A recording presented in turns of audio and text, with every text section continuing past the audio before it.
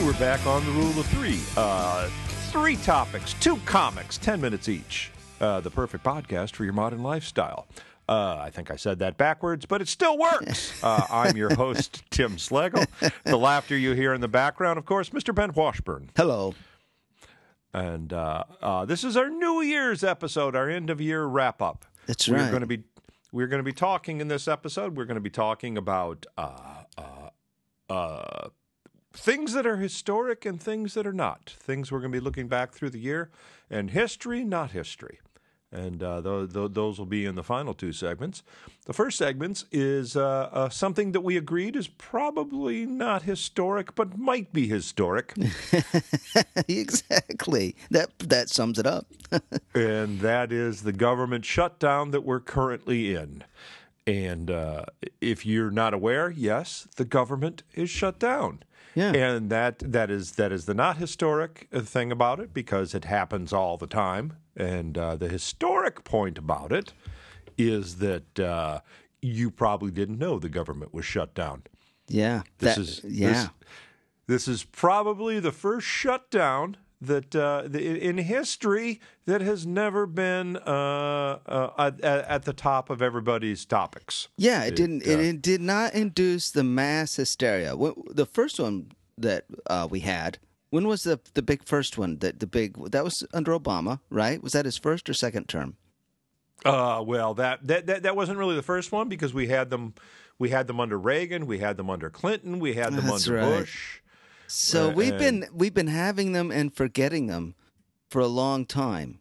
Exactly. But now we're forgetting them while we have them.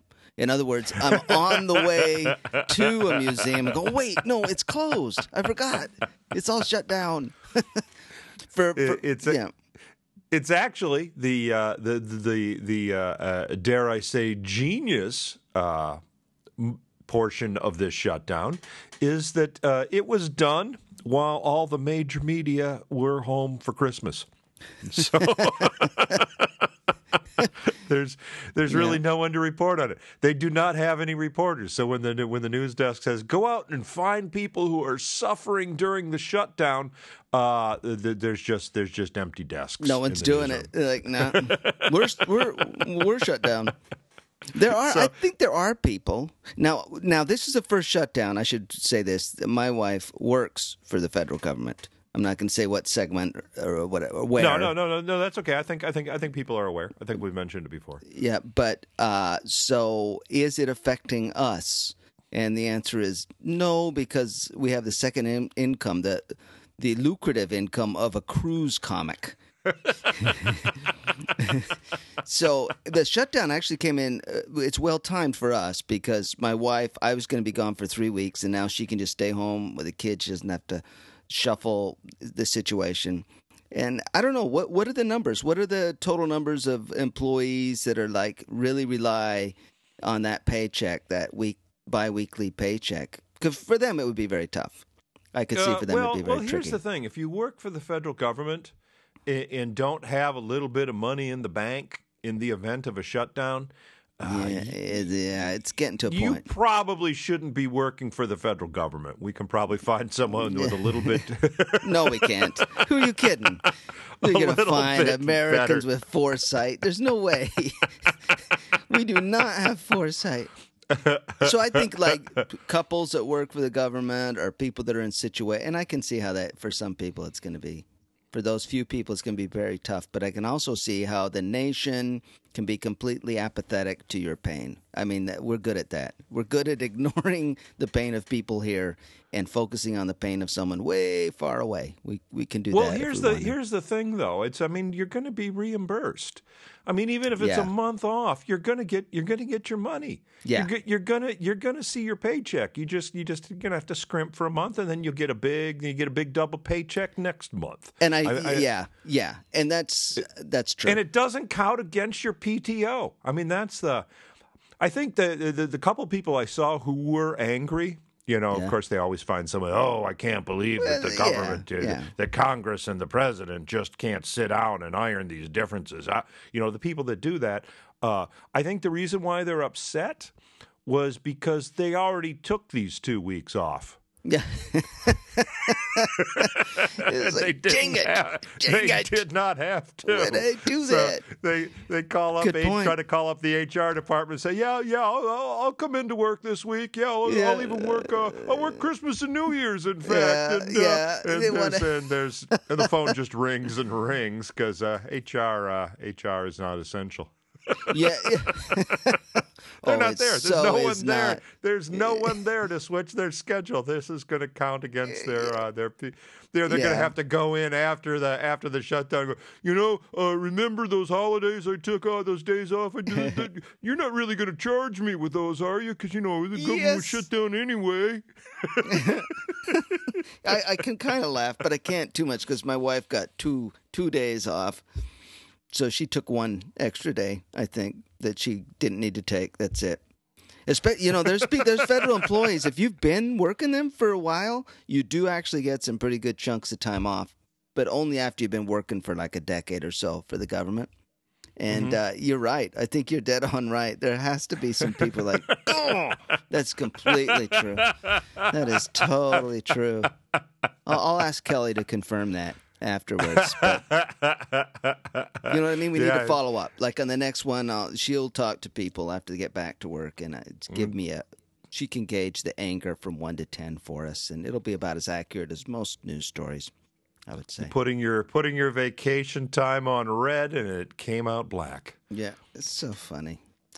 The fact that the shutdowns keep happening makes them predictable. But the one thing that I did think was different was this time how readily that President Trump was willing to accept responsibility on camera, in public, full on knowing that it didn't matter and that it would actually help him politically. That was fascinating to watch. And to me, it was fascinating to watch Chuck Schumer not get it. Completely not understand what he was doing. And the Democrats, honestly, I believe, still do not understand at all what they're doing. They walked right into a trap. Oh, it's astounding. They thought they were going to come in and sit down, and there was going to be a call for bipartisanship, yada yada yada. And he gets them there. He gets them in front of the cameras and said, "Oh yeah, I want a wall." Yeah. And I'm not going to pass a budget that doesn't have a wall. And they just went, Yeah. Well, can we get the cameras out of here before we finish this one? Well, I think they wanted that. They wanted to show, okay, you on the shutdown. They thought they were winning. I mean, the look on Schumer's face was, I won this one. You just accepted the shutdown on camera. They were perfectly happy. Yeah. After he and Pelosi said, well, we're not going to give it to you. Yeah. Then he goes, "Oh, you want to blame me? Is that what we're going to do? You want to blame me? Okay, I'll do it." And strangely, in that situation, the president, for the first time, appeared to be the adult in the room. Yeah, he actually did. It was astounding. It was so weird. It's like I'm not gonna clean my room, and then I'm gonna miss school tomorrow. And it's gonna be your fault. And the parent goes, "Okay, that's the way you want to be. All right, it's my fault. Now go to your room." Yeah. It was fascinating. And then furthermore, what he's asking for in the what is it? $5 billion? $5 billion? It's a drop in the bucket. It's obviously a political game now. Yeah. A political game that it's just. And then his latest tweets, he's $5 billion. $5 billion is pocket change. Somebody pointed out that President Obama dropped $150 billion on the tarmac in Iran. Wow. And it was just and he found it. People still don't know where that money came from. It's like, oh yeah, just the cookie jar, the government cookie jar. We do have one. That's so true. It's fascinating. Yeah, $5 billion on an issue that even it's a lot of it was set up by his wording and his attitudes early on, which we might differ on it, but I felt were. But so now they've drawn a line in this sand. The Democrats have. That any acceptance of a wall or anything like it is an is a hand towards Nazis and racists, and they just can't separate from it. It's fascinating. Yeah. It's sad too. It's sad. And speaking of separation, we got to separate to the next segment.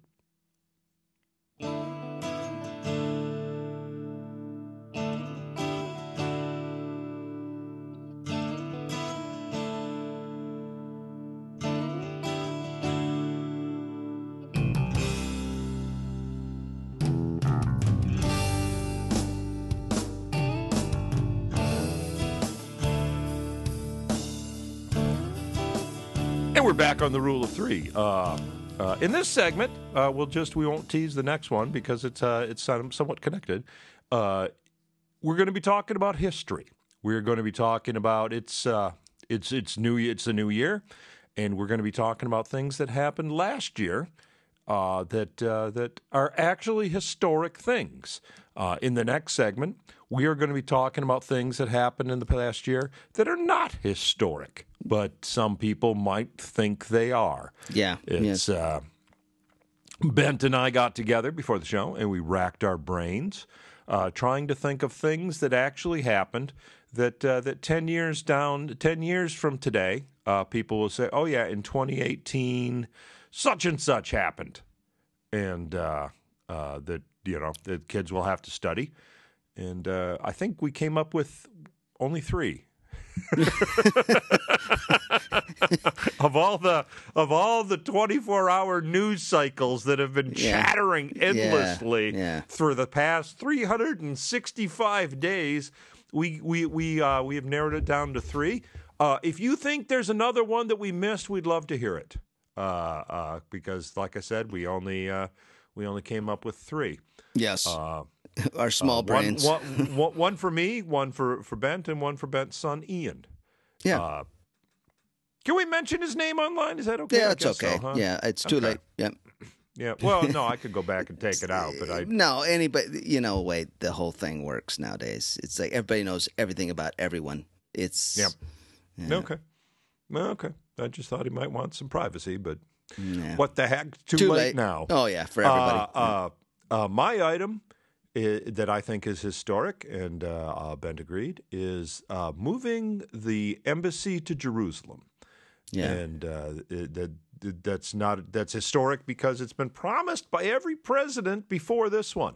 This is the first president that actually kept that promise.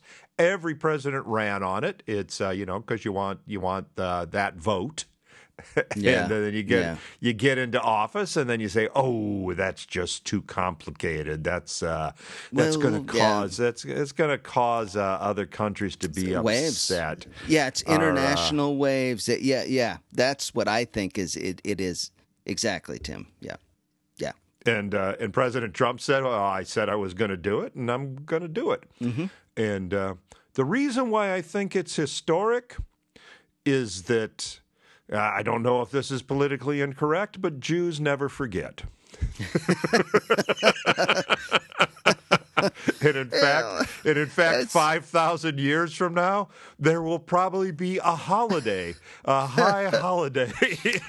Kind of boring one. That's my guess. Probably pretty boring. Well, come on. They've got a few. They have a few. It's okay. Boring holidays that celebrate some great moment in the history of the Jewish people. I mean, they remember everything that happened to them with Passover and the Maccabees and the. I don't know enough to actually talk here intelligently, but they do. Ask them, and they know. It's written down. And that's the point. It will be historic because they'll write it down. But I think it'll be the miracle. It'll be the miracle of the idiot king. Yeah, the miracle of the idiot king. I like the way that's labeled. I like that. You're singing. I love that. Yeah. Well, I think though it's a symptom. It's such a symptom of where we are in the world that Israel would set itself off as a nation now during this wave of nationalism that's going on globally. Like as the power or the popularity of a world community started to wane and more countries wanted to be their own thing now, more and more. This nationalism rises up, that Trump could make a move like this. And it's actually for him, he doesn't mind if it upsets NATO. He's all about shaking those ties. He thinks that stuff, we're too tightly bound into bad arrangements. And so that's his core belief, right? And this says, no, I don't care if this upsets you or you or you or them. We've been saying we're going to do this for a long time. We're doing this. He gave him 1 year, right? He did. He gave it 1 year and then said, no, we're done. I'm done talking. And it is consistent with who he seems to be. If I know who he seems to be. The one thing he does seem to be is a pretty strong nationalism, right? I don't want to say it in a bad way, but sure. I'm sure it'd be bad. Sure, national independence, national identity, non-global. You mean it in the form of non-globalist? Yeah, and I don't mean in the form of a full-on white supremacist. No, I get it. The way he said it, not the way his enemies in the media took it. Yeah. And so, but we're rapidly running out of time here, Ben. So why don't we go to your historic moment? It relates to that. It's Russian involvement and use of social media to meddle in our elections. I think as the story came out of how extensive that was, and how they pushed, and what they pushed. I thought first of all that they focused on our divisions of race. I thought was fascinating. That's where they went. They went to those divisions. In other words, if Trump is already pushing some of these divisions to get elected, which I feel he absolutely did, and they saw that as like, oh, and they jumped in. And I think it's a new form of warfare historically. We're in a different way that these superpowers, we're now back to superpower conflicts. I think it's the new, I guess, pressing thing. We've left the... What are we specifically saying here? That the Russian trolls who posted Facebook memes is that? Well, they weren't just Russian trolls. They were under the direction of Vladimir Putin. That government, that Russian government sees, well, we can't bomb you with missiles. We can't invade you with tanks. Those forms of warfare are unacceptable. But if we can go in and divide a nation, wreak havoc that can affect your economy and weaken you internationally, then, if you retreat into a more nationalist, less international global point of view, then we can take Ukraine, we can take Crimea. You see what I mean? They see it to their advantage. This move towards nationalism to them is an advantage. If NATO becomes weaker, all those kinds of things. So I think it is a new cyber warfare is a new thing. It's a big thing. I guess cyber social media warfare. Mm-hmm. Yeah, the power of the negative propaganda and rumor, and how it cannot. There's actually an interesting story that just came out. Is that I don't know if you saw this. You remember Roy Moore? He was. Oh yeah, I did know. I saw that as well. Yeah, I did not read it. That apparently there was an opposition set up by somebody. It was one of Obama's aides actually set up an organization to pose as Russian trolls and purposely get caught supporting Roy Moore so that it would make it look like there was Russian involvement. And I think that stuff is going to be happening all across the board. I think we're going to see that kind of fraudulent and lying and just nasty. So we're going to have Russians posing as Americans, posing as Russians. Absolutely. To double false flag. All this stuff. I guess you're right. It's a new era of misinformation that the internet has exponentially just amplified the power of rumor and the power of lie and the power of propaganda. It's almost like we're all in a small village. Maybe we didn't want to be global community, but we are now. Whether we like it or not, we are a global community. And I think that's part of why the nationalism has come forward. It's because we're too close together and we miss the other thing. We're almost at time. Well, no, we're not. We got to bring up Ian's. Last minute, we got to give Ian a voice. Ian thought the big story, and this is interesting too because he's the next generation. He's 13. Yeah, it's or 14. What he thinks is historic probably will be at least for him. Yeah, and that was. It was Kim Jong Un, the summit with North Korea between Trump and Kim Jong Un. Now, Ian, not a Trump fan, by the way, not at all a Trump fan. He probably takes after me.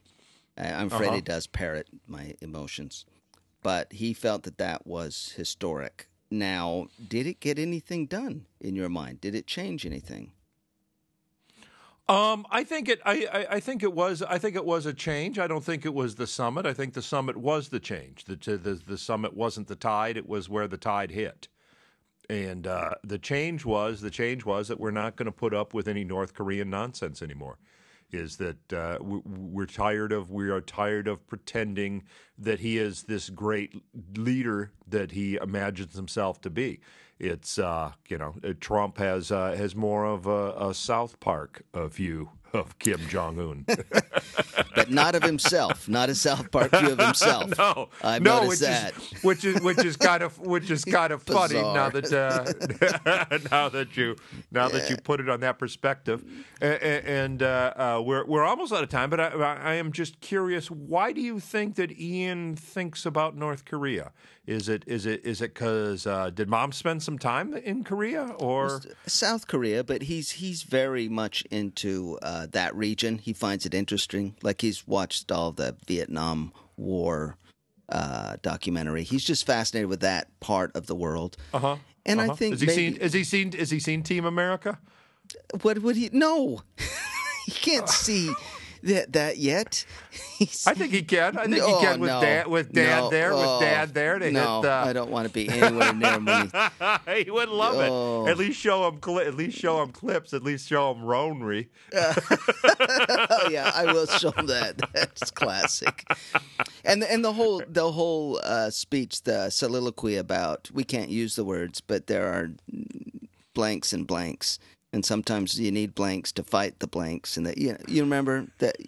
Anyway, one day we will watch Team America. One day, and we'll see you on the next segment.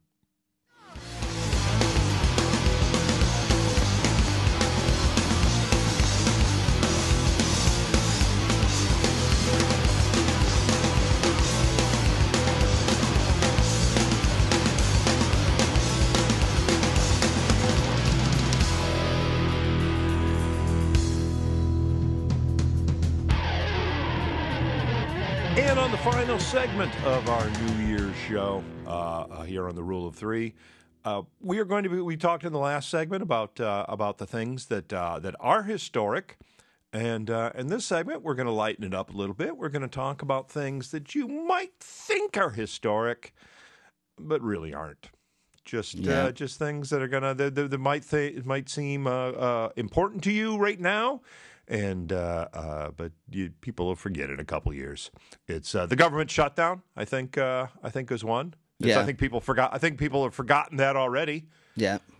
And I think the big one that really wasn't as momentous as people wanted to be, the midterm election. Yeah. I think that's true. But then again, that's nearly every election. They can never live up to their own hype. Every single election is that they come and tell you, oh, this is such an important election. This is going to change everything. Everything's on the line. And then every politician, you do not know. I mean, just listen to their slogans. Make America great again? That's ridiculous. It is great. That's ridiculous. Make America great. We're great. It's essentially a new, improved Tide. Yeah. Yeah, over and over and over again. New, improved, new, stronger, fights dirt better, special formulation every year. Comes out with a new detergent that this one is gonna wash itself. You just open the box and your clothes will be hanging clean in the closet. cleaning bread. There'll be new clothes in the stuff you didn't even remember buying that fits you better. And then of course, in a couple of years, you always say, "Boy, I wish that Tide worked better." A couple of years, a couple months, like, wait, this is all the same. Nothing changed. That's nothing, Clee. Hey, no, I do. Hey, there's just little blue specks in there that weren't there before, but it does the same thing. I think it's just. Now, an election, would you agree? An election is usually just a symptom or evidence of who we already are. That's how I viewed. Like, the election of Trump was really just a mirror of where we were and who we were. Mm-hmm. And so in that sense, it's a reflection of where history is in that moment, right? An election. Yeah. But a midterm election, yeah. Well, what happened in this midterm election, and I think what the result of this one is that people who want him out of office have stronger feelings than those who want to keep him there. And basically, I think what happened was his three biggest proposals: the wall, balanced budget, and ending Obamacare. Congress didn't do anything on. Oh, Congress nothing. ran $1 trillion deficit. They it was pretty much I wasn't serious about ending Obamacare. That was just it's just been relabeling. It's all relabeling. It's all relabeling, like you said with the Tide. It really was. They relabeled one. They undid NAFTA and just called it something else and redid it. Yeah. That's a completely the same treaty relabeled, just with our name first. Because we want treaties that are as petty as our president. That's what we want. Wait, that name of that's not petty enough. It needs to reflect my ego. It's Trump Tower, not Tower of Trump. Yeah, but they didn't do those. I think those were the three biggest reasons why they had the House and the Senate. They didn't do it. So Republicans couldn't find a reason to go out to the polls. They could not find whereas the people who oppose the president want him impeached so badly. That's what happened. And in our framers' design. That the House of Representatives is supposed to be reactionary. It's supposed to be the emotions of the moment, and the Senate is there to kind of cool down the emotions, which is why we still have a Republican Senate, but we now have a Democrat House. And that's why Mitch McConnell looks like a turtle, because how much less emotional? That's the least emotional looking animal on the planet is the turtle. That's Mitch. I'm sorry. Keep going. No, that's fine. So that's a news item. That's the one. That's one. Not historic. Not historic. Here's a non-historic. I got a non-historic one. Melania Trump's jacket. Was that this year? That was so not historic. That was so not historic. And I posted on a little joke about it, I remember, and then got attacked by Trump supporters. But was your joke about how many jackets she sold? No, it wasn't. Because somebody did. It's actually those. It was only It was a $25 jacket. I thought that was a good price. That was. That's apparently, cheap. yeah. Apparently they sold. Yeah, apparently they sold out. And we found out later. She knew what she was doing. She was trolling the media. She was purposely trolling the media. She knew if she wore that jacket that they would get upset. And it was So kudos to her. For setting the trap. Setting out the bait that they took. I don't know if we can get kudos for that, but it is funny that they fall for it. Here's my other, I think. Oh, no, non-historic. What was your joke? Oh, just like what did she say? I can't remember. I can't remember care. the joke. It was on the outside of the jacket. It said, "I don't care." Yeah, I think. And she said it's not. I can't remember. It was a dumb joke. later on, I had a different joke that I never did. Doesn't matter. But I've forgotten already. Okay. But that's how non-historic my jokes were. But if we remember it, we'll post it on the Facebook page. Yeah, that's right. Yeah, we'll bring back the joke. Look, I think most Trump stories, 90% of them aren't historic. I mean, and the level of news coverage of this guy that's just garbage might be more than the garbage that was covered on Obama even. It might be historic levels of, I don't know. Maybe not. Well, the garbage of the day is apparently Mueller has in evidence a nude selfie of someone. Oh, and so that's the news. Yeah, this is just... It's and everybody's assuming that it's the commander-in-chief. I hope so, and I hope he has a big tattoo on his chest that says "I don't care." That's what I hope. Here's my non-historic news for the year. Bill Cosby. Oh wow, you think that's non-historic? No, I think it's historic. Do you really? Yeah, I do. It's.